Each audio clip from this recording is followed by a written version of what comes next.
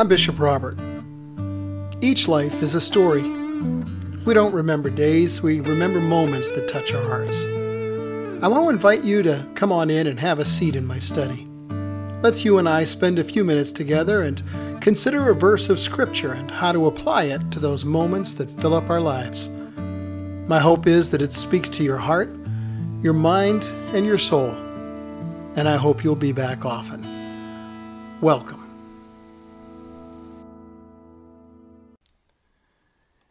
Have you ever asked someone to do something for you and included the phrase, if you can? Probably so. It's a common phrase. But there's one circumstance where you'll never need it. Hey, before we look at that circumstance, this circumstance requires me to say, welcome to Mornings with Bishop Robert.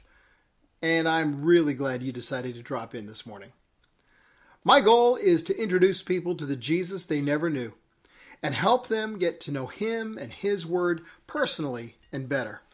So if our time together today speaks to your heart, then let me invite you to like, subscribe, and share it with a friend.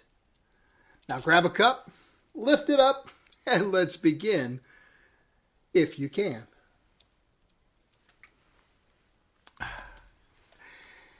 If you can. That could be a simple, innocuous question. It could be a challenge. It could be an abject appeal for help. In today's verse, it's all three. You see, Jesus and three of his disciples have just rejoined the others at the base of a mountain when a boy's father appeals to him for help. He says, "Teacher, I brought my son so you could heal him. He's possessed by an evil spirit that won't let him talk. And whenever the spirit takes control of him, it throws him violently to the ground, and then he foams at the mouth and grinds his teeth and becomes rigid. I asked your disciples to cast out the evil spirit, but they couldn't do it. Now this spirit often throws him into the fire or water trying to kill him. Lord, have mercy on us and help us, if you can."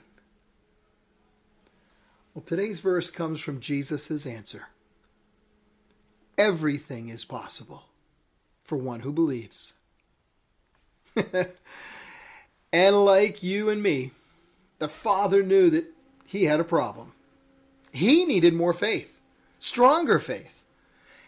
As soon as Jesus had spoken those words, the Father instantly cried out, I do believe, but help me overcome my unbelief. And there's our problem too. Oh, we have faith, some faith, but the faith we have isn't moving the mountains in our lives or dealing with the demons that plague us. It's a beginning, to be sure, but it doesn't seem to be doing enough. Then there's the issue of our fear, holding us back from exercising our faith or expressing our belief in what God will do. You know, just like you, I struggle with praying bold prayers and believing for big things. But God keeps stepping in and helping me overcome my unbelief. And He does it by leading me to ask bigger, bolder requests of Him for His glory.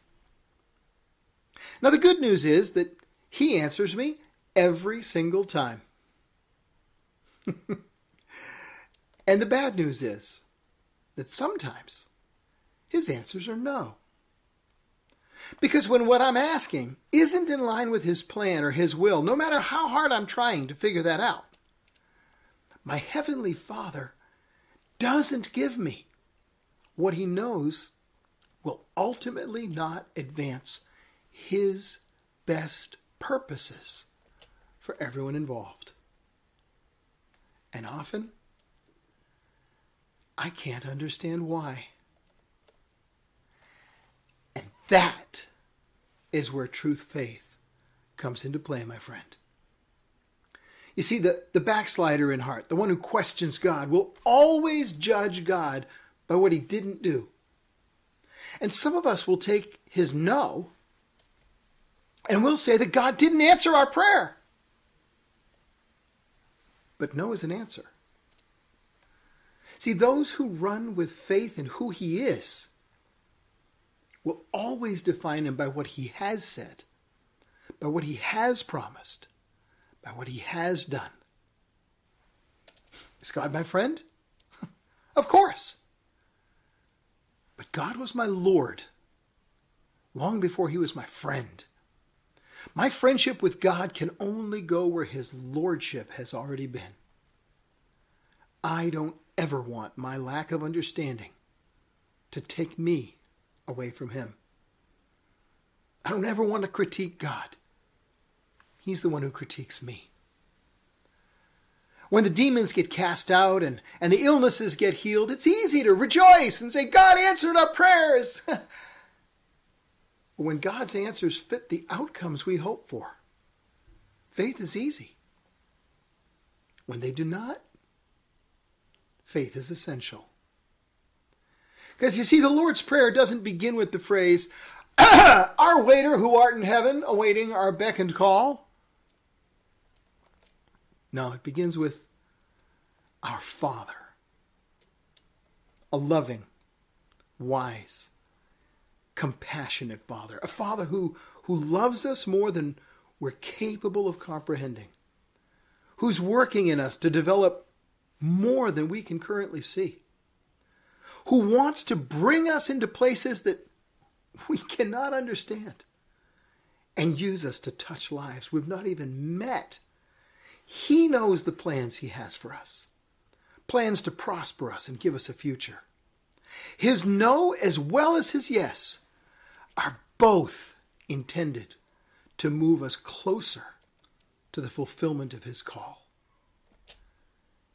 He tells us he loves us, and then he asks us to trust him. Everything is possible for the one who believes. Getting to the place where your prayers are writing checks that your personal abilities can't cash, only a faithful God can, that's possible. Persisting in prayer when the answers you're seeking haven't arrived yet, that's possible. Trusting in the love of Christ when the answer is no. Yeah. Even that is possible. We've come to the end of our time together today, but before I go, I did want to ask you to help me introduce people to the Jesus they never knew and help them get to know him and his word personally and better. So please like this video. It'll help more people see it. Then make sure you click follow or subscribe so that you and I can get together every day. I'd love to meet you in the comments section and hear about how our time together today touched your heart and encouraged your faith. It's also a great place to leave a question. And one more thing. Share it with a friend, would you? Because as you do, you're part of the team, touching hearts all over the world with the love of Jesus. Thanks for helping.